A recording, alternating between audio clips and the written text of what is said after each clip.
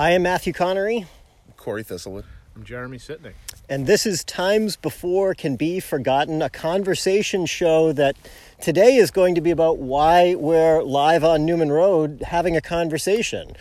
So we are jumping into the podcast domain kind of unintentionally, and I start with a book that I was reading, and these guys don't know what the fuck I'm going to talk about.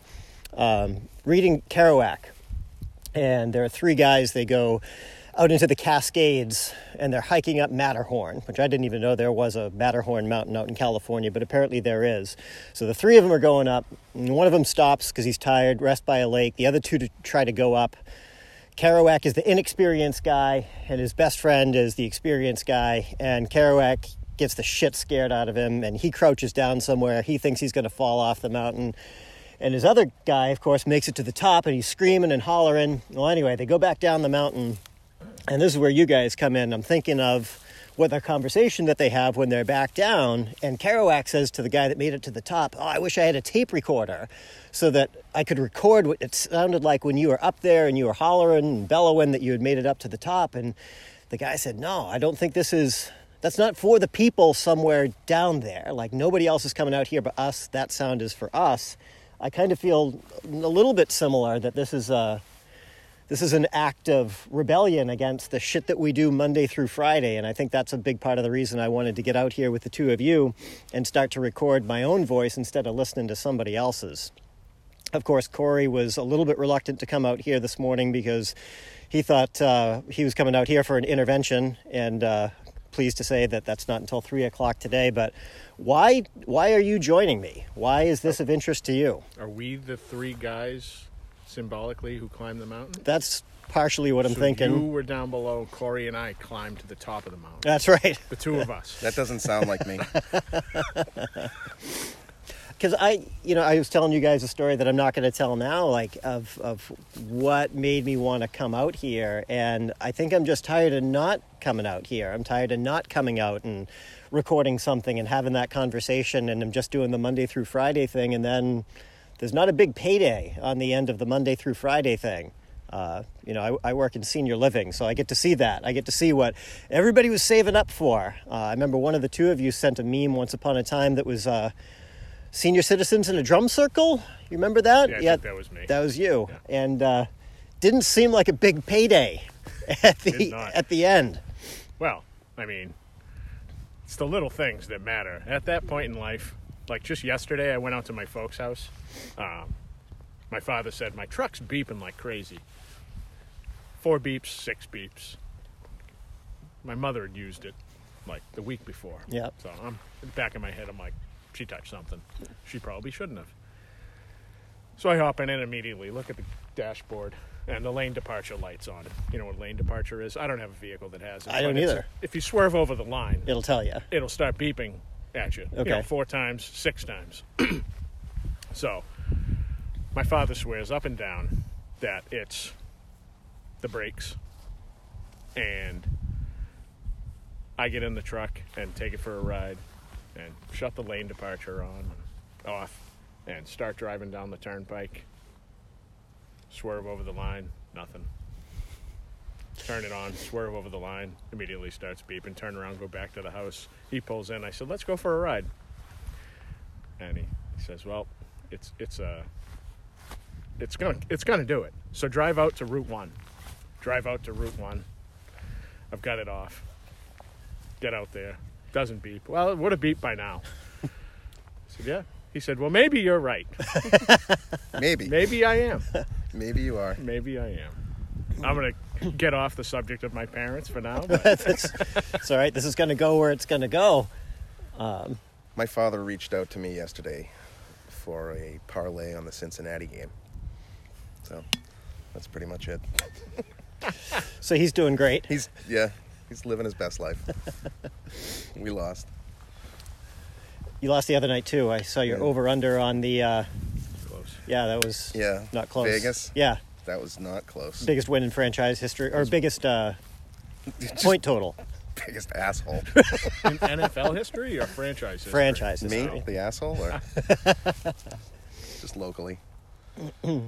So yeah, when it comes to what people are doing out there, I think that this is maybe another thing that usually stayed in my hand. So I got gunshots going off in the distance, which was really only a matter of time, I think. We're safe on a Sunday. We should be fine. We're all wearing nice dark colors. I didn't feel like we were being that loud. Well, this will be some nice found footage for someone, I suppose.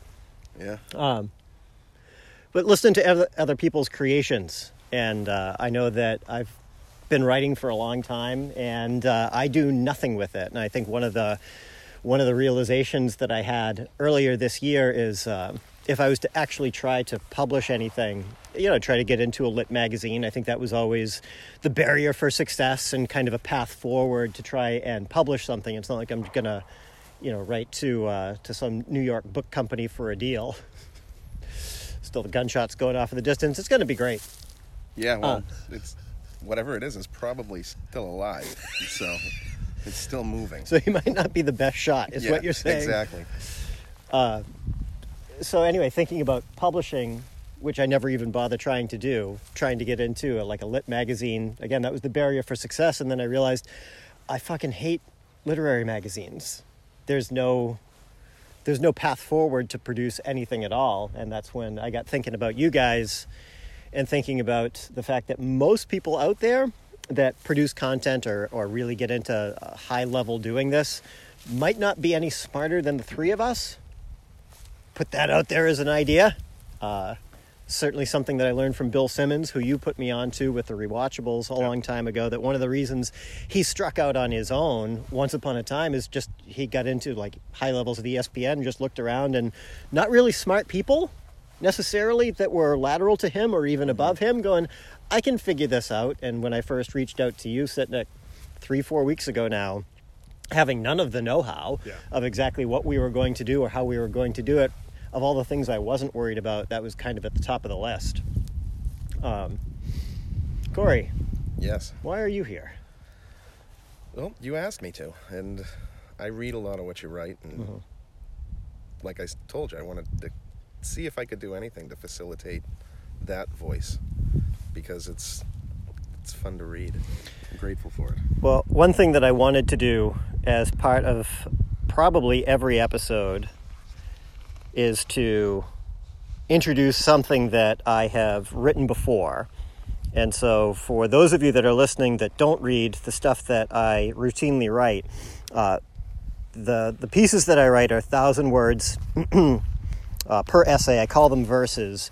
And this is why we are recording live on Newman Road, and we'll get into kind of why the three of us are here. I wanted to introduce our location for this first pod of Times Before Can Be Forgotten by way of something that I wrote back in May, and I sent it to the two of you. This was verse 408, and explains a little bit of my attachment to where we're doing this first pod, although, Jeremy, it was your idea to record here, so need you thinking about why you suggested that. So this is verse 408 from May. Of nothing, a friend texted this morning, quote, "Make it a good one for all those who aren't here," along with a link to a song that I have a deep relationship with. 30 minutes later, I was crazy. It's the most beautiful place on earth. It has not changed. I have changed. I have not changed. I lied to my boss. I am not where I'm supposed to be. I resemble my dislocation. Only my shadow is true to who I am. I am an eyesore in this vista. My shadow hides my inauthentic self. This is my bridge. I've grown a second self here. I resist the urge to pray sometimes while walking this stitch of asphalt through salty wetlands. Or I talk to dead friends inside my head, or mumble my hopes to the second self who never leaves this place. No one in my life knows where I am. My boss thinks I'm home. My family assumes I'm at work. 3 friends know I'm here by the photo I send of the place I'm at. I tell lies like one of the Stand By Me kids, obfuscating my whereabouts for freedom's cover story. I quiet my unease of being missed somewhere. This is taking time for myself. Taking time. Taking. I am taking it away from someone else. I am taking it away from my boss. my employees, those who count on me to be an adult doing what he's supposed to be doing but never wants to do. I take this time and give it to my bridge and the silence of a Wednesday morning with no one around in the town I grew up in. There is no human noise. A fish disturbs the surface of the waterway. Red-winged blackbirds call. Their telephony hurtles me backwards into childhood when summer landscapes were lived microscopically in dandelion innocence, unsteady baby goose steps down an incline towards water, buffeted by brothers. Insects, splashes, marsh grass rustle, and muscular bird wings disturb the air. It's the most familiar landscape of my life, yet it looks like Midwestern plains, southwestern Texas brush country, or something I cannot name from a European vista I've long forgotten, but occasionally dream about. The tree line might only be a little over a mile away at its farthest, but it seems to stretch forever. I am a cunt of wants. The smoke from Canadian wildfires makes the sun-blue sky ashy. Marsh grass is greening up, finally. It's the last feature to do so every late spring. Roasted by responsibilities, writhing their hands together like a bully targeting an easy mark, I am all desire and longing. What I want most is what's in my hand, the unending now. Red-winged blackbirds sing and zip together in playful playground arcs. I am one of them, wearing a shirt and tie, betraying personality in colorful shoes. I scold myself for glancing at my watch and hate myself for nervously refreshing my work email. I want to lie down in the middle of the road, which I've done countless times before. However long I stay, it will only be insufficient. It will not dilute the impulse to do this again tomorrow. I don't always need to take. Sometimes I need to steal. I steal beautiful moments, steal writing time, steal long runs with my shirt off to resume youthful illusions. A red-winged blackbird sits atop the lone sign posted on the far side of my bridge. It flies off to a friend in the mud as I approach. I imagine it flying into my office window 20 miles away. It puts product in its plumage and pecks emails on my keyboard. It wouldn't matter. We are interchangeable. It's just as crazy that it be there and I be here with both environments, while both environments are confused, repulsed by our natures. Crazy leans down on me like a vulture, hunkered and glowering from a low perch. While this place is what it's always been to me, this is not a new instinct. Sunny January afternoons spent escaping from a call center in the year 2000, listening to baklava sheets of river ice melting on the other side of Maudsley. Car business panic attack, lunch breaks in Barnes & Noble, looking for books to help anesthetize me to a quarter-life inertia. Hell, smoking damaged Camels at 16 on the CVS loading dock, teaching myself how to smoke as a means of interjecting some new feeling or experience. This is who I've always been. I repeat the phrase as an intonement. This is who I've always been. This is who I've always been. And this is my favorite place, having been so for 30 years. I come up from the depths to breathe this air to suffocate my asphyxiation. I've experienced almost everything here with almost everyone. Every summer I've had my photo taken with my son, sitting in the road and gazing out at the marsh. To him, especially in childhood's deepest vapors, the view still will seem as sweeping as Midwestern plains, southwestern Texas brush country, or something he cannot fully remember from an occasional dream lost in the morning. I think about taking my clothes off and spending 40 minutes running up and down the street in backseat sneakers and gym shorts. I cannot overcome the demons of marionette expectations. So I write this verse in my head and will put it into pixels on the clock at work. More stealing. Once I get it out, I'll go for a run. I'll hop the gate at work to the adjacent rail trail. I'll stuff my ears with myself, absorb the ashy sun. I am a cunt of wants, and what I want is to be young, not to go back to another time, but to explore and exploit the intrinsic youth still burning in songs I have deep relationships with, scenes with me always, and the friends who bring everything closer. This is who I've always been. Make it a good one for all those who aren't here.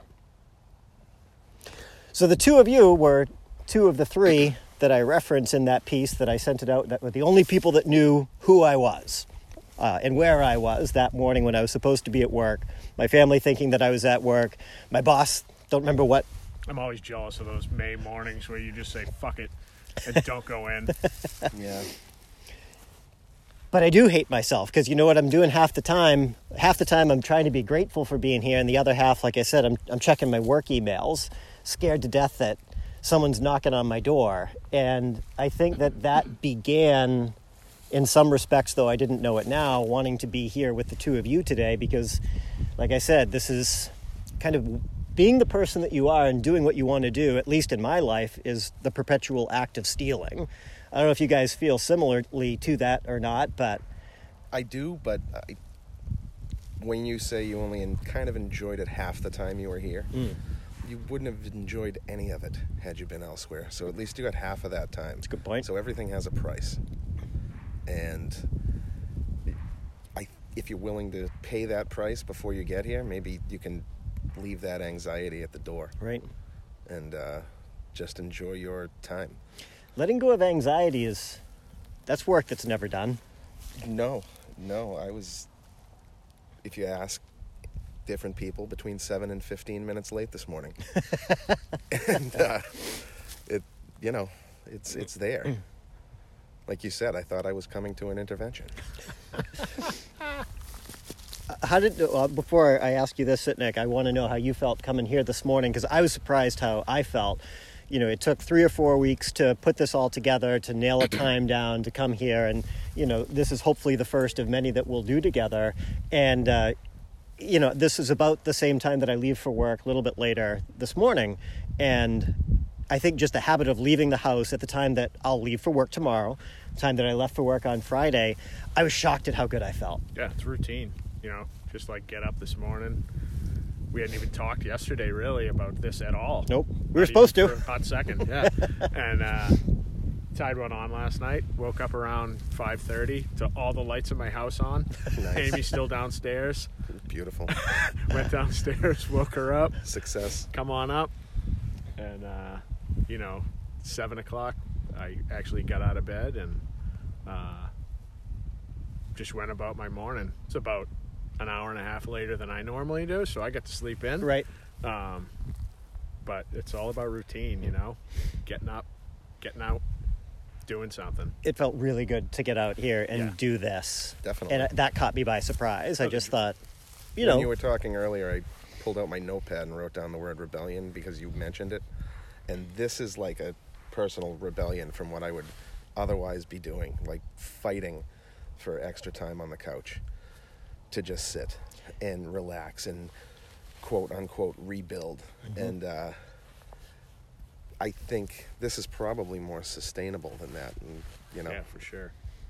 Yeah, otherwise, I mean, we don't get to sit on the couch during the week, and then you do it on the weekend, and Monday rolls around, and you're like, what the hell did I sit on the couch for? Yeah. Well, that's you just... got to get up and get out. That's just Exactly. it. And that, especially for anyone that is listening to this and talking about a Kerouac book and rebellion, going, what the fuck is he talking about? It's just 3 guys that are standing out on Newman Road, recording a conversation. How on earth is that rebellion? And I think that speaks to it because... Against the mundane. Yeah. And it takes some doing to extricate yourself from the mundane. Because, again, I'm really concerned about this payday thing. If you're lucky enough to get to, because don't remember, that's the other part of the old drum circle thing. That's best case scenario. Yeah. That's best case scenario. You've got a lot of money and a place to go. And you live that long. You're healthy enough to do it. Yep. Some of the rest of us are going to take rogue shots here. Anyone can still hear the gunshots in the distance. Boy, They're getting closer. They are.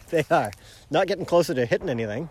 No. But again, I don't think it's hyperbole to say that this is rebellion. I think that that's a little bit of what I'd like to introduce to anybody that chooses to listen to this. What's their own version of that? because I think that, this thing that I'm holding, this phone, is kind of anesthetizing us from doing anything that might be of value. I was in New Bedford with my family yesterday. We took Joe, 12-year-old Joe, to the Whaling Museum that's down there. Been there. Nice. Awesome place. Years ago, but yeah. New Bedford's pretty cool. It's my mother's hometown. I didn't know that. Yep. I didn't know that. Yep. We had lunch. We went to a brewery afterwards, and we spent way longer than I thought we were going to, because we were in the one on Nantucket just earlier this year, actually, back in the fall. And the one in New Bedford is way better than the one on Nantucket. We spent a long time there. Well, anyway, it was mostly the adults that were trying to reconcile. Like, Joe's all adventure, but the adults just looking at it going, to sign on for these 2 or 3 year hitches and the danger and everything else. And how could anybody do that? And well, you get rid of Xbox and cable, and you're going to change people's values pretty quickly about what they might be willing to do. And I don't know, this is just, of course I have to quote George Carlin at least once, everybody's got a cell phone that'll make pancakes and rub their balls for them, like way too fucking prosperous for our own good. And I don't even think people are necessarily conscious of what are they taking away from themselves by indulging in all of that, because it's just so easy to do it, kind of turns the thought piece of all of it off. And wanting to come out onto Newman Road with the two of you today is a step in the other direction. What's your history, Corey? Because we talked for a while, not realizing that we both lay claim to a bridge here, but not the same bridge. No. Interestingly enough. What is your history with this place? Well, my family, all of them, took that road to work every day from Byfield. They're all downtown Byfielders, and they dig clams out there. And this is the way they would come. So when we moved to Rowley when I was 4 years old, this is still kind of my dad's spot. Okay. The old Newbury Landing. Yep. And he used to love coming down to see how the storms were treating the marsh, and if they were going to be digging in the morning or not. And we'd drive down during thunderstorms, and we'd come down the hill on Newman Road, and we'd get down towards the bottom of the hill, and you could just see that it was all water. And he'd get us so close that it was comical, because my mother didn't enjoy that. And she was very vocal about that. Yeah. And it would lead to just, memorable situations where it felt like we were about to drive into the ocean on Newman Road. And, but we never made it past there. Yep. So I never made it to your bridge during the storms, because this is the end that would flood out. Got it. Coming from Rowley, which is, I don't want to make excuses for being late, but I wanted to come through Rowley and down 1A and get the whole experience instead of Route 1, and I was late. Let's get past it. Well, Jeremy? My dad also, just for the record, had an equally sinister relationship with the road and would take us down. He never did it with relative to the water at all. It would just be coming down, like taking my brother and I, and probably my mother once, because for the same reason she also protested this, and would just we'd be coming from the Newbury end, so the opposite end as you, and he would turn onto the road at dark, especially like he would wait for a new moon, and then would just push in the button to turn off the lights. And so just that feeling, because anyone that's never been down Newman Road, and if you don't come here, you should stay away. This is kind of our spot. There are enough people that have joined in for rich people from Newbury that have come into the area, and we'll be complaining about those folks on future episodes of Times Before It Can Be Forgotten. But anyway, he just turned off the light, and it was the same thing. Like, we're driving into the marsh, the ocean, to our doom, one way or the other. Jeremy, you and I have been down here before. What is living on the island? What would even bring you here? What is your connection to this place? Woods. It's the only woods I had growing up, really. It's true. Hanging out with Newman. Yep. The other side of the Old Town Hill, they had a trail that went up the back of Old Town Hill to the top behind their house. Had a rope swing back there, which we used to sled down, and I attempted to grab the rope one day with mittens on. Grabbed the rope, did not hang on, and launched myself about 25 feet. So we, spent a lot of time over here, and of course Kevin living where all the mansions are. Right. Spent, my early adult life down here quite a bit. We had the some good rule of the times. road, really. Right. I mean, it was us. It was our fucking road. It really was. Yeah, I mean, we owned Old Town Hill. Kevin would throw barn parties. Remember. In snowstorms. Trampoline in there. Everyone would leave, and I'd be crashing there for the night, and he and I would put on snow pants and hike up Old Town Hill at like midnight. But yeah, Newman Road's it's got a lot of memories. Driving here, I kind of realized, and I don't know if you guys have ever noticed this, it's probably one of the only roads with no telephone poles or wires that's publicly owned. I know. It's very unusual, and the fact that it hasn't changed, especially where Newbury has, you referenced the mansions, it's hard not to have feelings about that and listen. Once upon a time, like, my folks, when they bought the house on Boston Road, which I think was 1970, they were the second house on the road, and I'm sure that there was somebody that had been there from the 20s or 30s going, you got to be kidding me, they're building on Boston Road. It wasn't Boston Road. It wasn't even then Boston either, Road. was it? No, it wasn't. What was it? It was Four Rock Road. That's right. That was a test, wasn't it? Yeah. My father gave me a map yesterday, old map. I don't mean to cut you off Do there, it. but it was an old map of the whole area. Took a picture of, it's from 1902, I think. I don't know if you can tell. It's a good weekend for old maps after New Bedford yesterday. Here's Hay Street. Yep. Like a jerk, I guess I cut Old Town Hill off. But Parker Street. Yep. Running all the way to South Street in Byfield. No Scotland Road. No Scotland Road. Silver Mine? Yep. No kidding. Anyways, Wow. That's bad radio time. This is destined to happen. We're almost at the end of our first pod anyway. It's one last thing about our dads, which nice how organically that all came up. On Thanksgiving, was up with my mom. My dad passed away last year, was going through some old pictures. I had not seen any photos from what they had just pulled together throughout their whole lives since they moved from Newbury. So I had not seen anything since 1999. So most of them were pretty mundane. I mean, you have to remember cameras back then, there were basically pictures of all 4 birthdays for 18 years, and that was about it. But one thing that surprised me is there are some photos, growing up, they were rectangular, kind of the shape that TVs are now. But when you get back in the 70s, and the photos were about the shape of what TVs used to be, they're practically square. So there were square ones in there, and there were pictures of Newman Road. And apparently, I think my dad had an affinity for this place that I never knew the first thing about. He came down here right after the blizzard of -- and took shots up and down. They're actually mostly up where Kevin lived. Nice. There was some up probably by where your bridge is, Corey, and then the rest were further up the road. Do you have feelings of kind of seeing old Newbury and new Newbury when you drove here this morning or drive around here in general, or does it not bother you and everything changes and that's the way it is? Yeah, everything changes. I Yeah. don't think we can stop it. No? I wish we could have, but Right. it's gone now. Well, I work in the city every day. I'm in and out of different suburbs, and it's everywhere. And at least there's, some chunks of land Places like around this. here that are still intact. We have the refuge, yep. which is huge. And Spent a little bit of time down there yeah, Jeremy, you've heard of the place, Do you ever go fishing down there? sometimes. but it's a nice juxtaposition. Yeah. As much as I despise the federal government, I was going don't- to squeeze that word in today, Matt. Appreciate it. I'm glad you got juxtaposition in, and we get a nice political tirade Don't here put- from Jeremy. Yeah, don't put me on a list for saying that. I'm not.